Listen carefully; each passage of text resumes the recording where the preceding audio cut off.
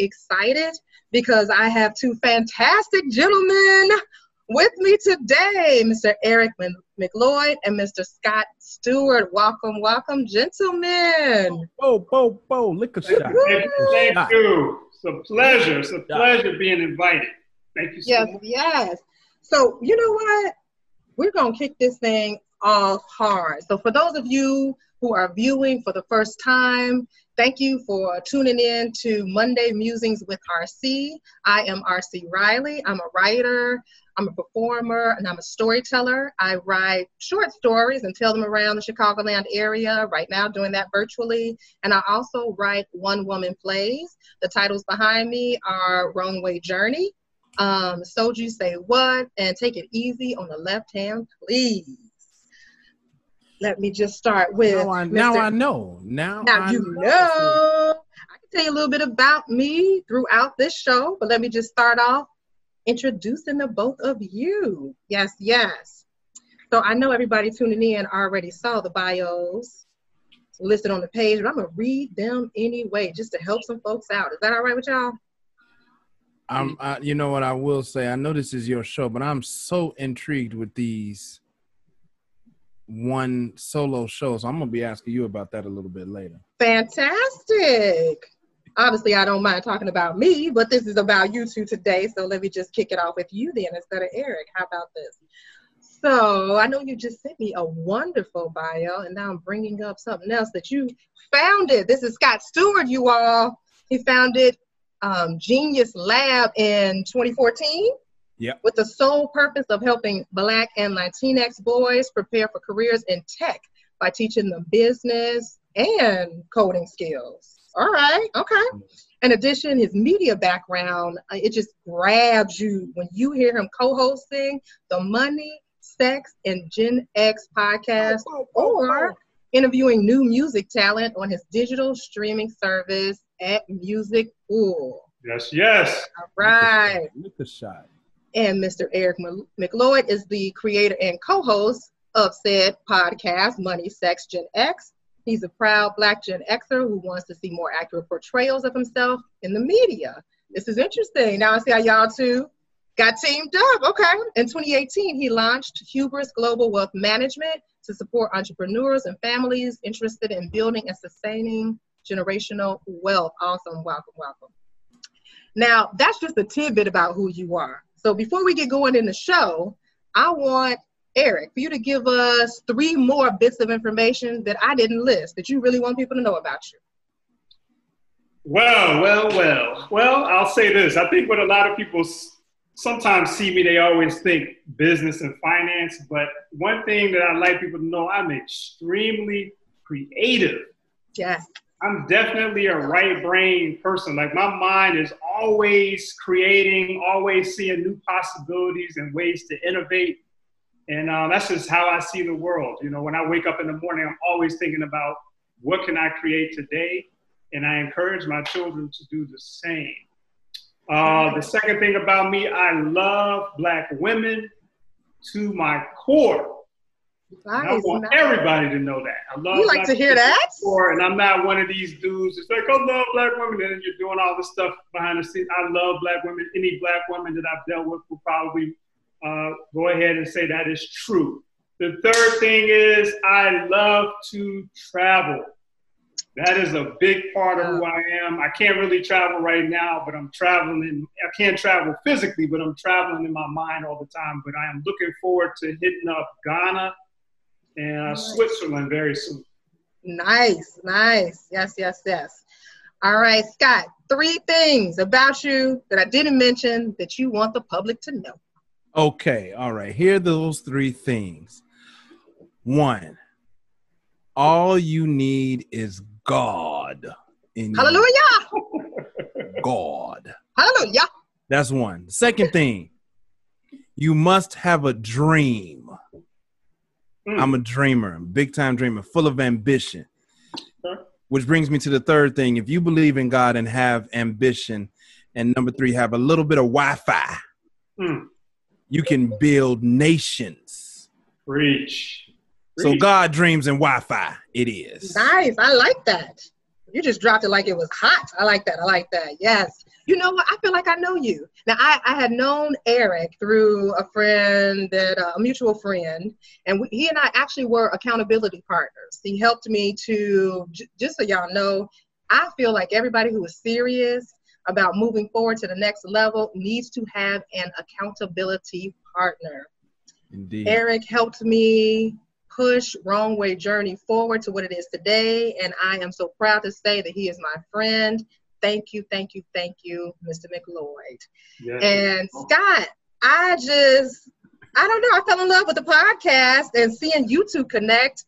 And even right now, I feel like I've known you. So this is awesome. Well, listen, let me tell the story. And this speaks immensely to who Eric is. So I know Eric's ex-wife, right? And I hope I'm not going too far, but I know his ex-wife. We're both in the education space together. Okay. And I had put out a post because I was having a terrible relationship with my money. Me and my money just were at odds with each other. And I put out a post on Facebook like, does anybody know somebody who's like really good with money management? And my colleague friend suggested her ex-husband. And I just couldn't that blew my mind. Yeah. I also have an ex-wife. And I couldn't fathom that my ex-wife would be recommending me. I just was blown away that the ex-wife would recommend, and she was on it like, this is the guy that I would trust with my money even today. And I was like, well, I must have made it then. Yeah. And then I met the brother, and I didn't feel intimidated. He didn't make me feel a certain way. And he's empowered me, and he's become my brother. That's my brother, Eric. I never saw this coming. I didn't expect us to be doing podcasts. He's a real dude. And then let me tell this other piece. We had never met in public until one day we met in public, and it was almost like I was looking at me. You know, we're both very tall. We both got a little sense of style, and we're both professionals. And it was like, man, that's my guy. So that's how I met Eric. Nice. I like that story. All right. Yeah. Okay. So that's how y'all met. But how did y'all come up with creating a podcast together? All right, let me go into this. Let me hear this story, Eric. This is before I even had the pleasure of meeting Scott. I used to have these really good conversations with some other homies of mine. We would get on the phone, chop it up, and the conversations would be very, very interesting and intriguing. And I would say to them, like, yo, we need to make some of these conversations public at some point. And they would be like, and it's 2 or 3 people I'm talking about specifically, and they would be like, yeah, we should do that. So you know how I am. So we went past the talking, and one day I came to them and was like, hey, I got an idea for us to take these conversations and make them live. Are you down? Okay. They were like, yeah, I'm down. We're going to do this. Yeah. You know, everybody's hype and all that. And so then, so we went through that whole thing, and I'm really thinking that they're serious. And if you all are watching this, you know who I'm talking about. You know what I mean? It's cool. I'm not mad at you because the universe aligned it the way that it needed to be. You know, but you did kind of miss out on a tremendous opportunity here. But anyway, you know who it is out there. But so then I came up with I started thinking about, okay, how can we make this real? And so podcasts were starting to emerge. And I would see these podcasts on Facebook, and I was like, well, why don't I just do a podcast instead of trying to like take it on a radio show or something like that? So I had reached out to this guy in Houston. As a black man, he has this network called the Sphere Podcast Network or something like that. Uh-huh. And it's a whole network of people that like come in the studio and create their podcast like on set. And so I was gonna do that, but then I started learning from my kids that I could do it right off of the laptop. Mm-hmm, mm-hmm. I was like, wow, there's no need to go to Houston and all that. We can just do it off the laptop. And so I said, okay, I need a name. And so I started thinking about a name that would be interesting and kind of draw people in. I knew for sure that I wanted it to be like Gen X, something to do with Gen X. Because I always felt like as Gen Xers, we're portrayed in the media like we're clowns or something. I don't know, have you all ever seen that? Like they always say, Gen X, they're always all over the place and they're the forgotten generation. It's never anything positive. Okay. And so I was like, I want to represent for Gen X in a way that we can be proud and kind of show people that we're still here. We're not dead. Right. We're out here representing, we're holding it down. Right. And so I was like, okay, and I want to talk about sex. I thought it was important to talk about sex because I don't even hear those conversations in the media about Gen Xers having sex. I don't even hear that. I only hear the younger generation, and maybe they talk about baby boomers sometimes. I don't know, but for some reason with us, I don't hear it. And then I knew I wanted to talk about money just because of my professional career. Right. And so one day I was walking around and it just hit me. Now, the interesting thing to me is I was talking on the phone to Scott one day. I never even envisioned that he and I would team up. I was just talking to him after a session that we had one day. And I'm like, yo, I want to do a podcast. And he was like, yeah. And I'm like, yeah. He's like, well, what's it about? I said, it's going to be called Money, Sex, Gen X. And as soon as I said it, you could feel the energy shift. Yeah. He was like, what? I'm like, yeah, Money, Sex, Gen X. And he was like, okay. I was like, yeah, I was trying to pitch it to a couple of my homeboys, but they playing games. They don't want to do it now that I came to them with it. And he was like, well, I'll do it with you. But you jump right in. A little piece though, E. So what was happening, RC, was we were having some amazing conversations. We were too in our sessions. That's what really started it. Like the way that we were bouncing off of each other, and my thirst for being able to talk to other Black men. While we have a sense of humor, we do, clown a little bit. The fact that we were having the level of professional conversations that we were having, and the things that we were talking about, I was thirsty for it. No doubt. And so that was happening. But then when he brought it, and then I got my own ambitions of doing broadcast stuff anyway. Mm-hmm. I was just like, man, is this real? Like, he solved the problem for me as well. Right. So that's what it was, RC. Okay. Yeah, that's just divine intervention. Yeah, that's a good point. I'm glad you brought that up because we were having we were doing the business situation and all that, but then it would kind of veer off into the same type of conversations. But I think the difference with me and Scott is when we're having these conversations, we're not really arguing. When I'm having them with my other homeboy, we're arguing. Like it's the whole call is like an argument. And I was man, me and this guy actually, when he was like, I'll do it, I'm like, man, that might actually work out. Right. Yeah. Nice. So we blasted off from there. That was a good story, y'all. That was nice. That's all. Oh. You know what?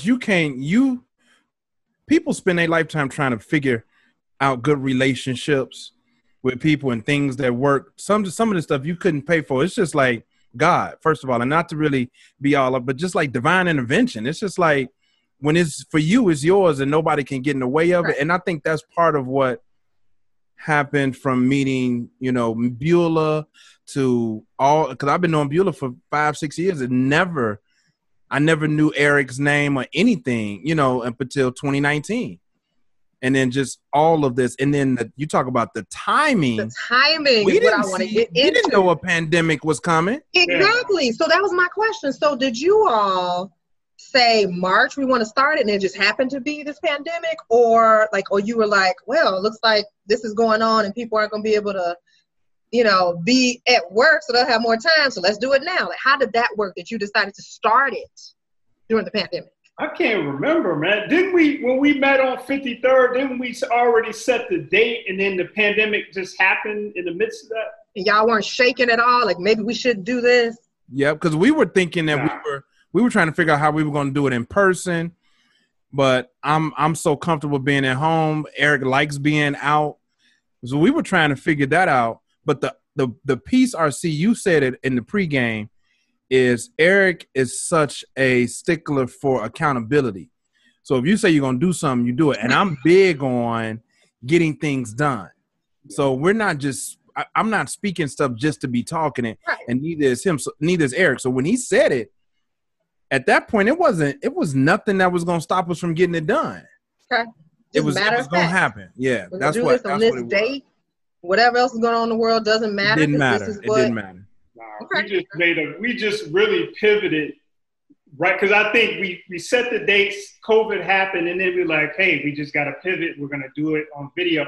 And Scott, we'll get into this more, but what I love about Scott, you know, in addition to him being an interesting person on camera, he brings to the table the technical aspect of what we're doing, because he went and found this program called Be Live, or this platform that we're using to go live on Facebook. And it was perfect because you can see both people at one time and all that. I don't know anything about any of that. The only thing I knew about was Zoom. And I like that Be Live better because it was colorful and it looked right. You can do background. Yeah. So Scott brought that to the table. So that made it even easier. Right. Exactly. Out. Yeah. Nice. Okay. So now let's backtrack for a second, because I don't even know that I thought of myself as a Gen Xer or even knew what generation I was in, what letter alphabet. So what age range? How old are people right now if they're Gen X? Gen Xer. Am I saying that correctly? Gen Xer, yeah. This is like all you hear about is millennials. So I didn't even know. That's what I'm saying. That's what I'm saying. And no shade to the millennials. We always say that, but we hear about the millennials every day. Yes. Right. So that's crazy because a lot of us don't even know. Am I a Gen Xer or whatever? Here's a conclusion that I think we came to, and I want to hear what Scott got to say. We did a whole episode on that. And my thing was, stop pretending like you're a millennial if you're a Gen X. Right? So we went through that. But what I realized in that situation was, I don't think people are necessarily pretending. I just think they don't know. They don't know. No. Well, what age range is it? What age range is it? So it's all over the place. But what people commonly agree on is ages 41 to 55. That's the most commonly agreed upon. And that will change. Next year, it will be 42 to 56. It should. And then 43 to 57. Right. You stay. Like, you don't, it's not, oh, I'm 40, I'm a Gen Xer. No, it's when you were born. Right, when you were born, the year you were born. Right. So like it's 41. Gen X cohort. Right. Keep going. So 41 to 55. So I'm definitely a Gen Xer. But those people on the 40, 39, you might not know. You could be 42. You might not truly be clear. So. Okay. All right. Okay. All right. So I'm going to say I'm a Gen Xer. I'm 42. Absolutely. All right. Now, so I'm Gen Xer all day. Okay. I'm a Gen Xer all day. Okay. I'm going to own this and learn more about this Generation X. Listen to y'all podcast and join in. I think I listened to a lot of them. I don't think I commented because I was like, okay, let me listen first. Let me listen to the whole thing. Because they may be saying something that's like, ooh, a little risque. Because the title is so risque. So how do you all handle, and this question is for Scott first, because you said, put God first. You got a lot of Black Christian, a lot of Black church people. They see the word sex in the title. And they're like, they're doing some hedonistic mess. And look, go ahead with your question. Go ahead. How do you all even handle that idea that this is about to be something raunchy? Oh, yeah. Look, let's throw this in there. We're on Sunday mornings. Did y'all do that one on purpose? I think that was relatively intentional due to COVID. When we were looking at that point, when we were looking at times, we was like, man, it's Sunday mornings. You can't go to church. I was like, you remember, I was like, this the new church. No doubt. This the new. Yeah, because look, here's the thing. Here's my take on it. And I have a filthy mouth. A lot of people don't know that about me. Okay. But I don't mind. Like these are words in the English vocabulary, in our vocabulary. So I have a potty mouth. Mm-hmm. I try not to be too disrespectful. I'm not too disrespectful. You haven't been on my show, so that's good. Is this can I lean in on this show? Go ahead and lean in. Oh, I don't. I got now, the sports card on today. I will stop. Stream, no, but look, it was for us. It was like everybody deals with money, and I'm still having this conversation because E and I are getting some flack from Facebook and YouTube. Everybody is getting down with sex.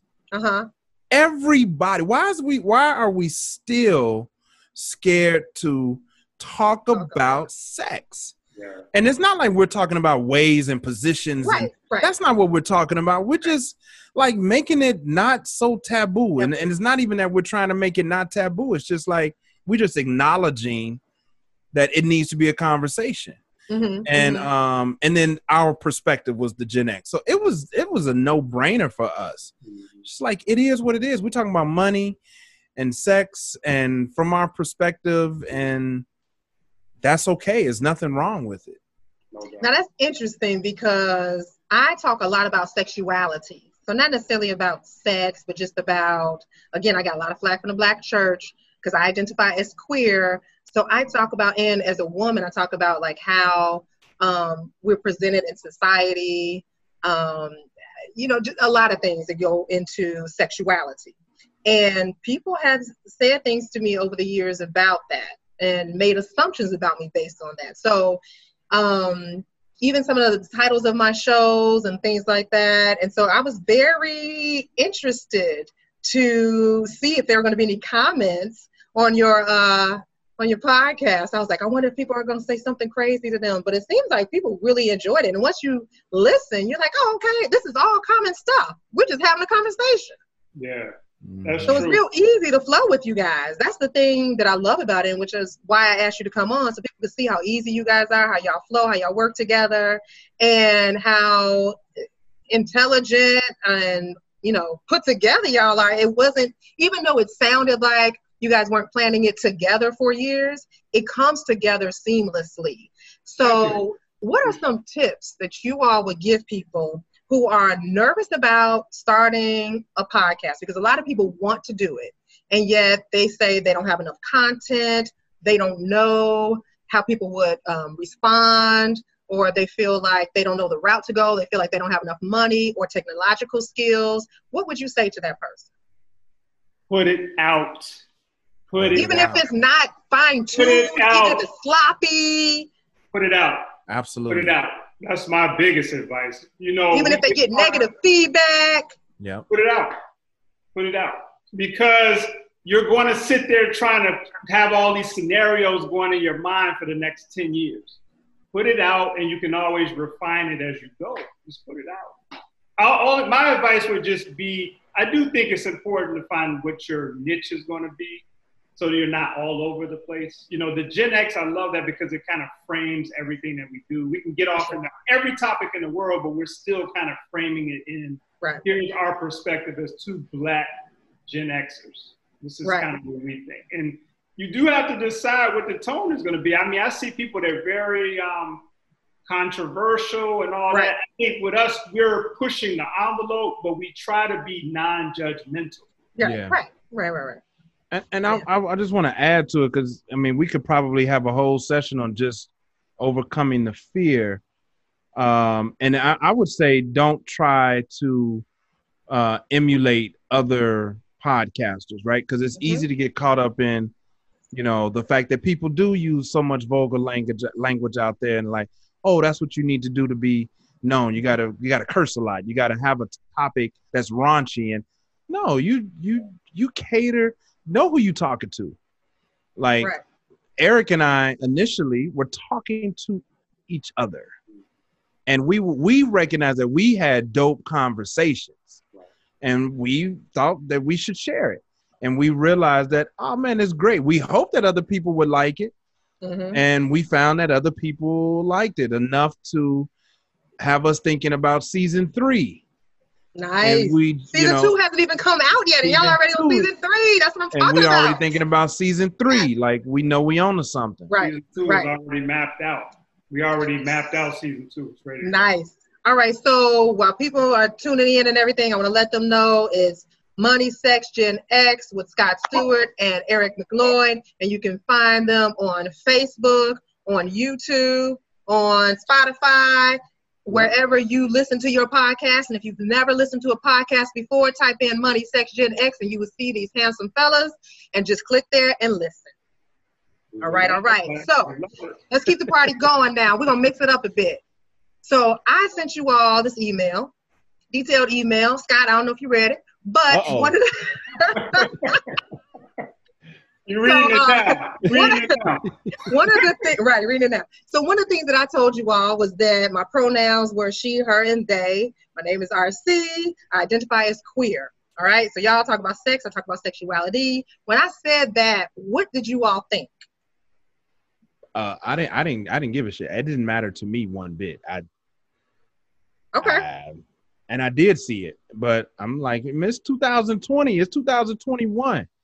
Like, I come from, I've had and have gay family members or members of the LGBTQ community. It's where we are today, period. So just, I'm at a space where you got to learn to look past anything that's going to be, where you're trying to judge people or people based off these things. So it meant nothing to me. Eric, okay. I don't know about you. What I thought when I saw it was I didn't know why I felt like I was questioning why you put that in the email.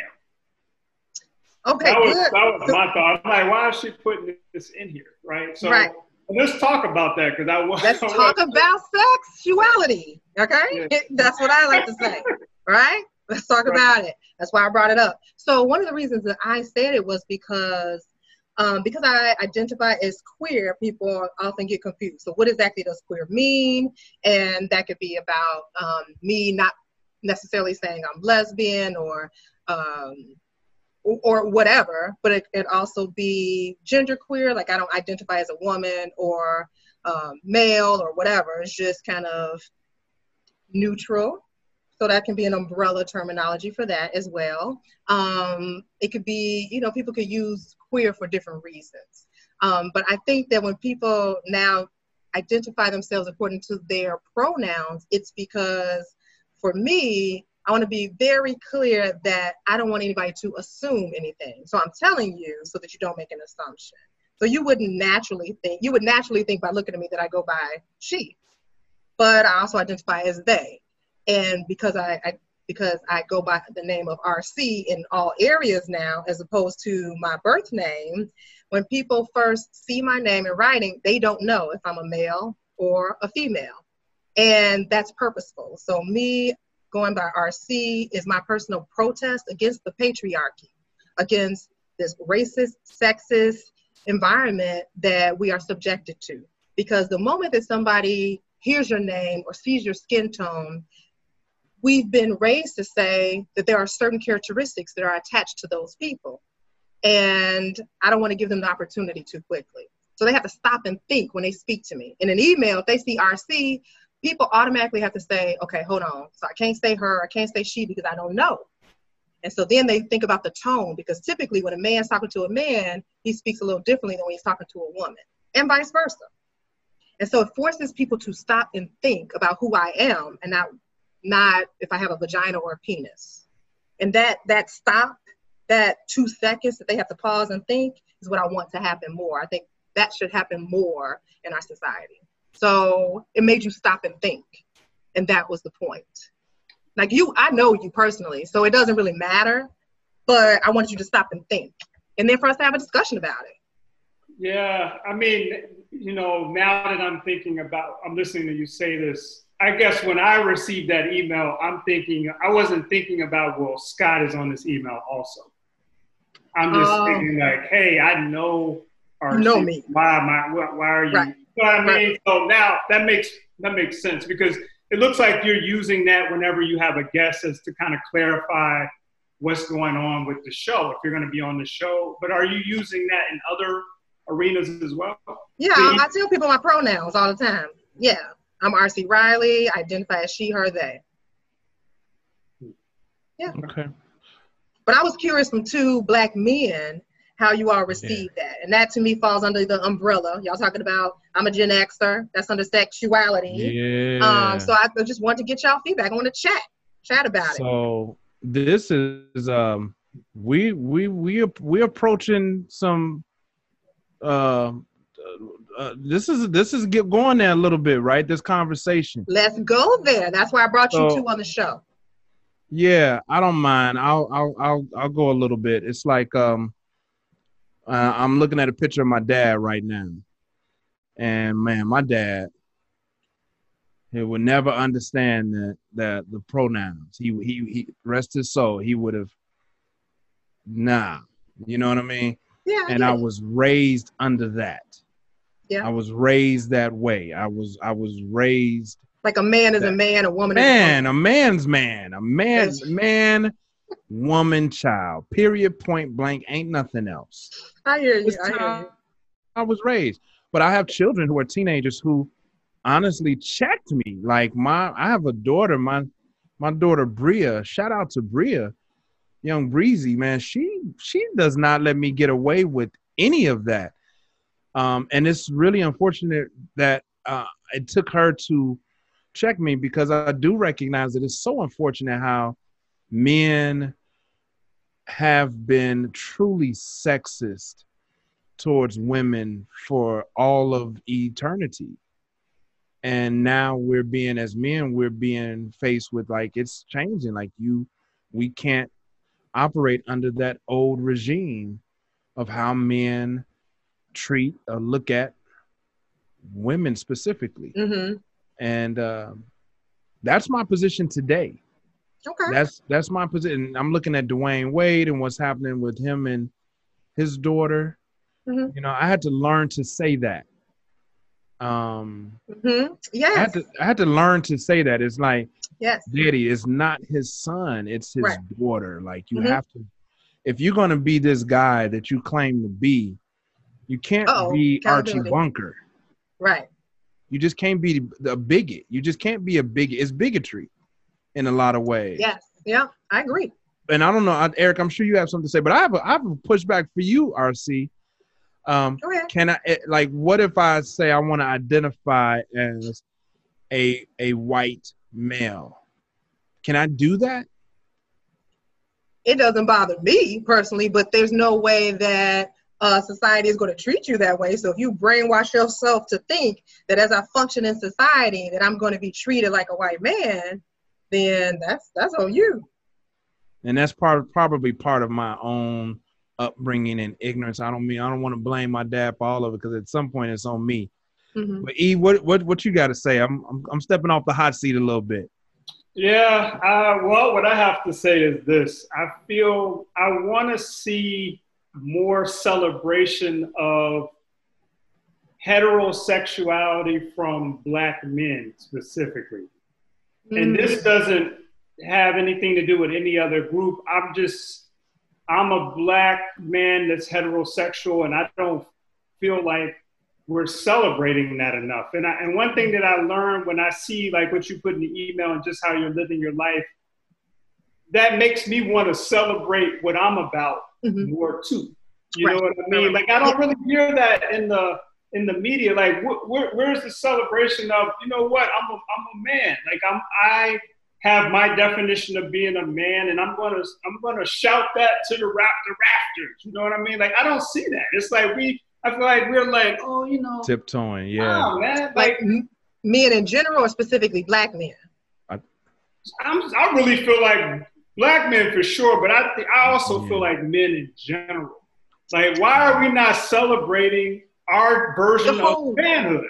The whole world celebrates straight men. I don't see that. I don't feel that way. I don't feel that way. And I think that's the word celebrate. The word celebrate. And I think that's part of the issue. I think that's part of the issue that women in general are having, is like our reign as men has been so dominant for so long. I think that's the piece right there. I think that's the piece that I at least identify from the beginning with. Of time. Like, yeah. Let me say this to you. Anytime that you have Black men getting shot down like dogs every week, I don't think that I can agree with that, because it's like part of the reason why these people are being killed is because of what they represent in some sense some sense of masculinity to me. That's why I was asking if you meant men in general or black men. That's why I asked that question. Because I do understand black men, but I hear what you're saying. Yeah, it is. I'm saying black men, but I also feel like it's men in general. But I understand your comment about men have always been, whatever. But so let's take it to the black men. Definitely black men for sure, because I feel like if you express that, then now you're a threat. I felt whether that. you express it or not, really, whether you express it or not, you could be viewed as a threat. And I don't know if that's part of the reason why people are, we got to be careful with that. But now, who are you a threat to? Because I say, saying she, her, and they, now I'm a threat to other people. Saying I'm queer, I'm a threat to other people. Openly saying that I'm a survivor of sexual assault, I'm a threat to other people. So who are you a threat to is the key. So you're a threat to white people, yes. Just like strong black women are a threat, as we feel, as just a black woman, to black men, and of course, to white women. And why would you be a threat to black men? Why would a strong black woman, tell me why black women feel they're a threat and to the black fact that men. you have to ask the question lets me know how, and I'm not even trying to be rude, how oblivious a lot of men are. I don't have a female's perspective. Okay, all right. So if you stand at the mountaintop, everything is below you. Everything is below you, right? So the perspective is very, very different. So as a black woman, black men are always, I shouldn't even say always. I'm gonna take the word always out. And we're getting way off on this here Monday Music, but that's okay. So black women, it's like black men either feel threatened in the sense that, oh, she's trying to tell me how to function, who I need to be as a man. I have to live up to her standards. Or it's, well, she should be this way. As a man, I'm taught that a woman is supposed to be this. A woman is supposed to do this. A woman is supposed to be this for me because you're a man no matter what. So a woman is supposed to be this to a man. It's always in perspective to you as a man. A woman functions in this world this way in relation to a man. And so that can be seen as a threat because the moment that a woman is not subservient or docile, going along with the flow, then it's like, well, what's her problem? She's a bee, she's a hoe, she's a this. Men have been saying that for generations. If a woman doesn't want to be bothered, she's all those things. And if a woman is fed up with you being trifling out there in the streets, then she's these things. If a woman has high standards, then she's these things. And she has those things in comparison to a man. So I get that you don't see how a black woman would be threatened to a black man. Because if you feel that you're on top, then of course. How about it's not even about just being on top? How about if I just honor your G? If I just honor your glory, if I just honor who you are, it's not like, where is this competition coming from? Wait a minute. That's the question for you all. I got to throw something in too. Like, we got to move away from this narrative. I don't think that's a accurate narrative in some respects, because when I think about most of my homeboys in the household, the woman is running that household at the end of the day. And we never talk about that. We always, I know everybody wants to feel like they're the dude and all, but at the end of the day, the woman is running the household and has an extreme amount of power and influence over the entire family dynamic. I would agree. So I don't talk about that. But that's the point. That's what I'm talking about. So it's like, what would it look like for a man, or how would your average man look to give her those props regularly? Isn't she a threat if he did that? If he was out in public, like, man, my woman, she holds down the house. I couldn't even be X, Y, and Z if I didn't have the support from her. You don't typically hear that, and I'm a Gen Xer. I don't typically hear that from Generation X. Okay, I don't hear that from those men, because those women are a threat. That's my perspective to them. And so they're not going to celebrate the fact that she's the one holding it down. Well, I have some brothers that I would love to take you around RC, because you would be shocked. I hear that all the time. And that is wonderful. But we're my wife is this, my wife is that, to the point we're like, yo, man, relax. But I even do that too with my lady. I'm always, Scott does it. Our lady. Oh yeah, I wouldn't. She's so intelligent. She's dope. She's pushing. No, that's wonderful. And that's what we need to hear more of. So we hear your voices out there and hear more of it. That's good. That's why I'm glad that you're out here with your perspective, so that other people can see. That's good. So we all our voices need to be heard. And we have these different perspectives. And just like y'all get into the mix on your show, I just wanted to get into the mix for a moment. Hey, look, I love it. I'm not going to sugarcoat it. I mean, I think we do realize that some brothers need some guidance. We need some guidance, right, on some of this stuff as well. So I'm not going to act like, and I don't think E is acting like, this is not a thing. There's some brothers out there that do wrong by women. That's just straight up. They treat women bad. It's some terrible, when it comes to that, it's some bad brothers. And this ain't no knock to my guys. It's just like, if you was raised that way, if you was raised by abuse, and that's how you controlled your woman or your house, then that's what it is. And it's like, it's not even really a wrong. It's just like, man, that's how I was taught. Nobody taught me different. So I think part of what Eric and I are doing, I know part of what I do every day is I work to be the example. Right, exactly. To be an example, right? Yep. And so, celebrating our ladies and celebrating the women, empowering, having daughters, all that I think is part of that. That's exactly why I want you to be on the show, because I know you all are setting that tone as examples. Now, quick question to get back on topic. Tell me one of the most challenging things about creating Money, Sex, Gen X? Each of you. I would say that the most challenging thing is that Facebook will not let you really promote the show as broadly as you would like. When you try to purchase ads and stuff, they will not. And it's irritating because I know what they're doing. They're looking at, you have sex in the title. Right. Why don't you listen to what we're doing, and you might understand that it's nothing raunchy about it. But they shut it we have to almost like pray that we're going to get things that can be boost an ad or something like that. We never know. And more times than not, they shut it down. Yeah. Okay. I think one of the biggest challenge for me has been living up to our own expectations of ourselves. Eric and I just talked about this. We are so ambitious that sometimes we've set the bar and expectations for ourselves so high. It's like, man, I'm used to dunking on a 10-foot rim, not a 30-foot rim, so sometimes we have to, bring our own expectations to a more reasonable level for ourselves. We're trying to do so much right now without going corporate and while still having fun. Right. That brings me to the next question then for you, Scott. What is one of the most fun things about the podcast for you? I get to talk shit with my man E and not be questioned about it. Not like no censorship. No censorship. Not that I need to be all like that anyway, but I mean, I just get to hang loose with one of the guys, and have some barbershop talk. Our show is what responsible black men locker room talk sounds like. I like that analogy. Okay. Responsible. All right. Yeah, we're not out here.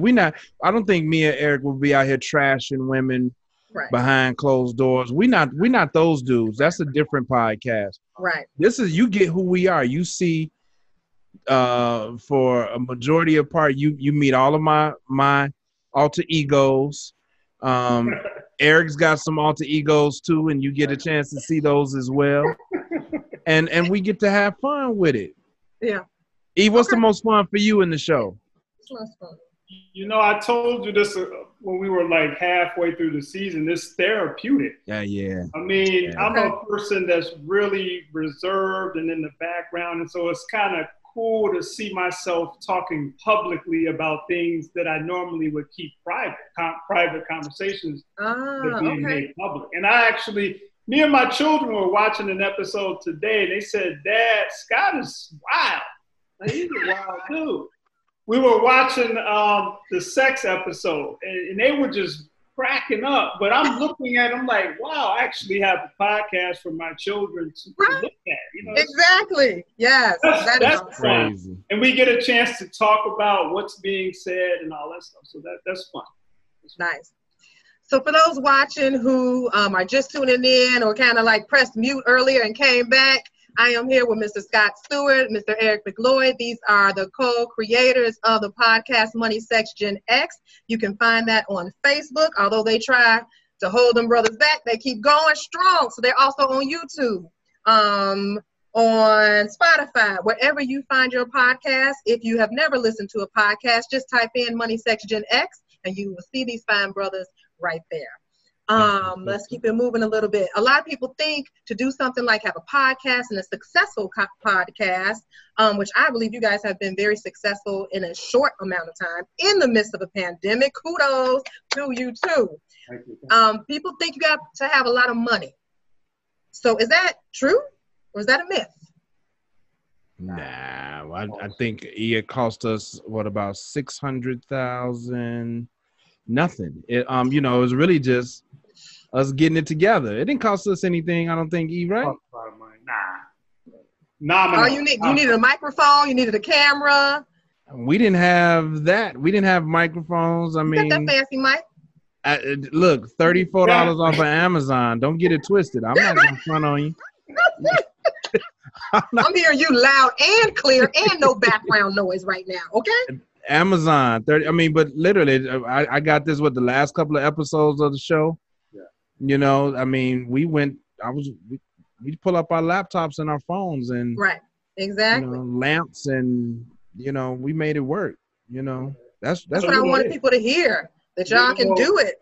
You get a little ring light for $20 or something, but no, it didn't cost a lot of money, and I think that also adds to the beauty of it because we know that it's really just the conversation. Right. It's just your time.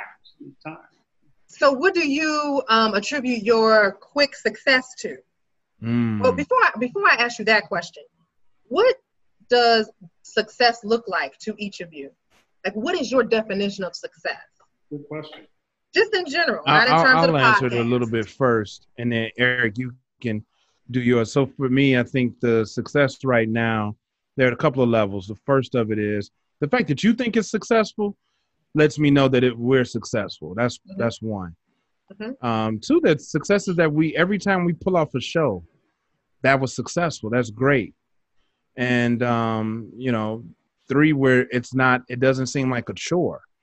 So it's not a chore. It's fun. That to me is very successful. But then I have my partner on the other side who is really trying to take us to the next level. And so, Eric, you want to talk about some of that? What those numbers look like? Yeah, we're trying to get to the next level. So for me, before I get into that, success is mainly when I look at an episode and I see that myself and my co-captain Scott are being ourselves. That is a tremendous, to me, indicator of success. There's nothing fake. We're not acting for the camera. We're not trying to get views by being somebody other than ourselves. That is definitely number one on my list. Number two is just the fact that, so this does tie into the next stage. The podcast so far is in like 4 continents. Yeah. Most of the people in the United States, somebody has watched it from one of the states. Nice. And we got a lot of downloads and a lot of views on Facebook. So it's not the most important thing, but I do think that is a measure of success because people are finding some interest in what we're doing. Exactly. So I like that. Why do you think that is? Why do you think you've been able to get so many views across the country and other countries? It's the way Eric wears his hats. You ain't noticed? The hat has something to do with it a little bit. I like that. Okay. All right. If he didn't wear a hat, we would be in trouble. Yeah, that wouldn't be good. Hey, look, that really wouldn't be good right now because if I take this hat off, y'all are tripping. All right. Before we wrap this show up, I want to know a couple of things. Number one, I really want to know how do y'all come up with your topics for each show? Is it like a long process? Or y'all just like, kind of spitball, like, and then draw a hat? This person chooses a topic for the next episode. How do y'all pick your episodes? It's usually a phone call. I think, and Scott, correct me if you don't got a different opinion, but I think we just try to figure out what's not being talked about by people who look like us. People who we represent, what are we not seeing talked about? Because I always used to say, like, as far as Gen Xers, I only saw celebrities in our age group talking in the media, like Denzel, Chris Rock. These people are in our age group, Jay-Z. I love all of those people. They're great, but I don't have the exact same viewpoints that they have on everything. And so I'm always thinking, like, what can we talk about that's not like this? Season 2, the first episode is 1,000,000 Ways to Kill a Black Man. Gee whiz. We're coming out hard. And the conversation is probably not going to be what you think. You know what I mean? It's going to be, we're going to spin it. So I think we do talk about things that people are talking about, but we try to spin it and show a different side of that conversation. Right. So the first season, in a nutshell, what types of things did you all talk about? Just so people, if they never watched it, they can get a hint of, if they go watch or listen today, this is in summary what you all will get. My favorite episode was Is College a Joke? Is College a Joke? That was my favorite episode, and that's a great example of some of the things that we talk about. Me and Scott went to college and all of that. But if you listen to that episode, you're going to hear some very interesting points of view, especially, I think, for me, because I'm not necessarily pro-college at all. And when people look at my education, sometimes they're like, that doesn't make sense. But I just feel like the world is changing, so I have my views have changed. That was a great show. Yeah, I love that one. We had another one, which was, what does it mean to be Black? That was fun. You know, I've never heard these conversations like in a podcast episode. So. And my favorite episode, which actually wasn't the people's favorite, was about the gender roles, the shifting of gender roles. That was cool. Yeah. That was an amazing one to me, and I think it was just really hard for some people. I don't know. It's like it's a great show, but I think it is actually one of the shows that has the least amount of downloads. Yeah. But when we talked about gender roles changing, but to answer your question, like, how do we come up with these topics for season 1? It was just those were the easiest ones, because those were just things that the conversation that happened behind closed doors. Like, let's talk about sex. You know, and in that episode, we talked a little bit how we bring that conversation on with our kids, with our children, and why it's so taboo, and what's our perspectives on that. So that was a really good one as well. But season two actually came to us like rapid fire, huh, Eve? Like we rattled those off. We rattled those off so fast, like in a matter of minutes. It was just like the world had changed, and we had some stuff to talk about. Nice. That's so excited about season 2. Okay, so the first episode was called "1,000,000 Ways to Kill a Black Man." 1,000,000 Ways to Kill a Black Man. That's okay, so we have everybody tune in. When is that first episode dropping? September 13th, which is definitely a Sunday. And I think the time is 11:30. We're going to keep pushing these times out on Facebook and Instagram to remind everybody. But Sunday, September the 13th. Okay, Sunday, September 13th. Look for season 2 of Money, Sex, and Gen X with Mr. Eric McLeod and Mr. Scott Stewart. They're coming out with a bang. Season 3 is already ruminating. It sounds like it's past the rumination stage. Y'all are ready to go ahead and spitfire season 3 out as well. So I just want to say thank y'all, brothers. This has been a great show for me. I love having great conversations with intelligent people. Y'all are trying to push our folks forward and challenge them to think in new ways about how we function in this world, and how we can move forward and better ourselves. So that's why I asked you all to come on the show. Before we close out, again, did you all have anything to say to the folks? Well, I want to say to you, thank you. Thank you for rocking with MSG, the Money, Sex, Gen X podcast. It has been an honor for me, and I'm sure Eric feels the same way, to be on this show. Thank you for giving us a platform and a stage. I really appreciate that. I'm humbled by it. Please keep me informed of your solo, your digs that you got coming up. All right. Y'all keep rocking with RC. That's what it is. Just keep following RC and you'll be in good hands. Well, everybody follow everybody. We can support everybody. There's room for all of us. There's room at the table for everybody, but that's what I want to say to the people. Keep rocking with RC. Looks like she's bringing y'all some heat. E, what you gonna say to the people? Well, thank you for having us on, RC. I will say this. I really want to tell you thank you. It was really nice to see your support when I saw you were watching the episodes and you would be like, great show and all that stuff. That meant a lot. And I really appreciate that because you're someone that I know. And so to do something that someone that I know felt like was good, it was great. It was just encouraging. So thank you.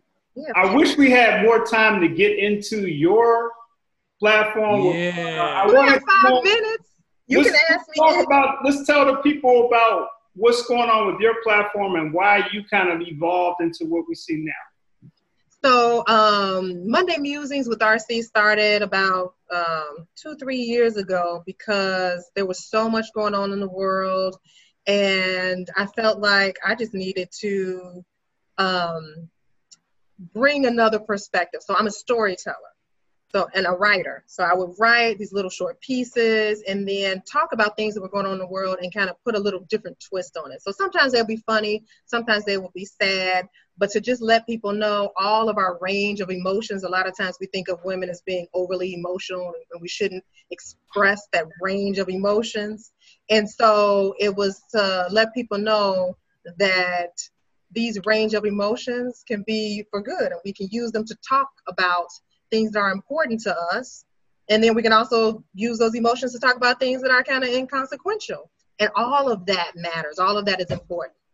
But then this year with my continued involvement in social justice, that's always been the case. I just felt that it's not just my voice that needed to be heard.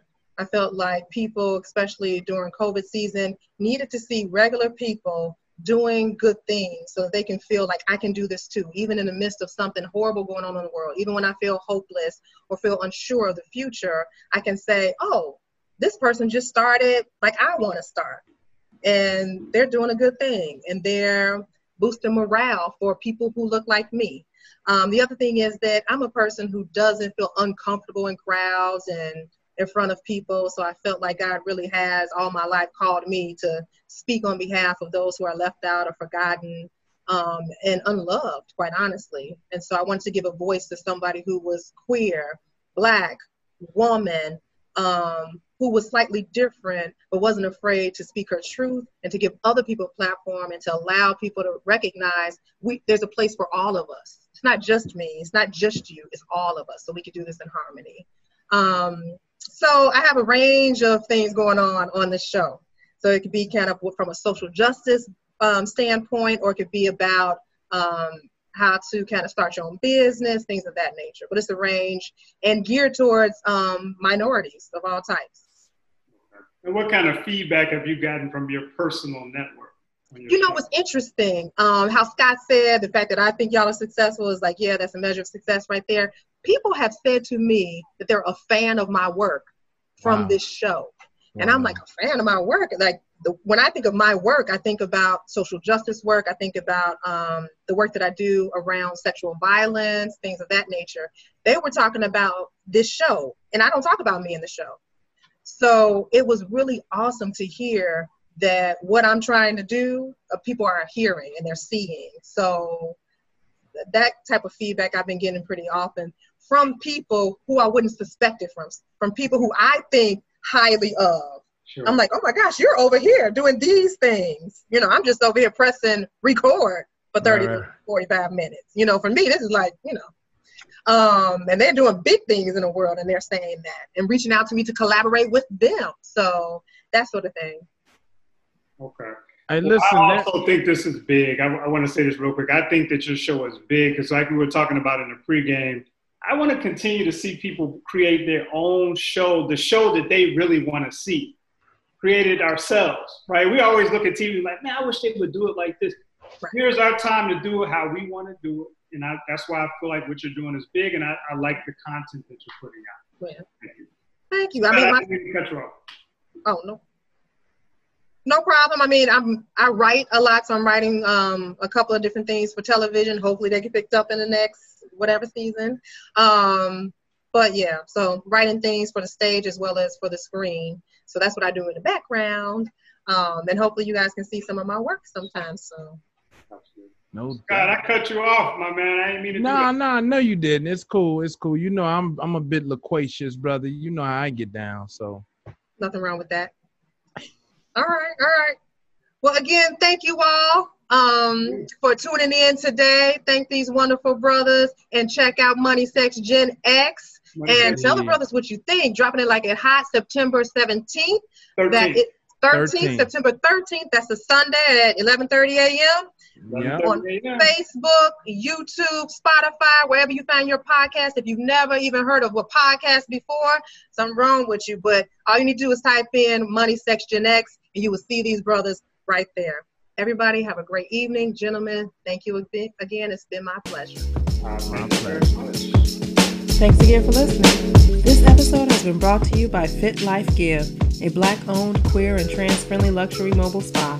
Fit Life Give specializes in couples and individual massage, from corporate events to spa and pamper parties all across the Chicagoland area.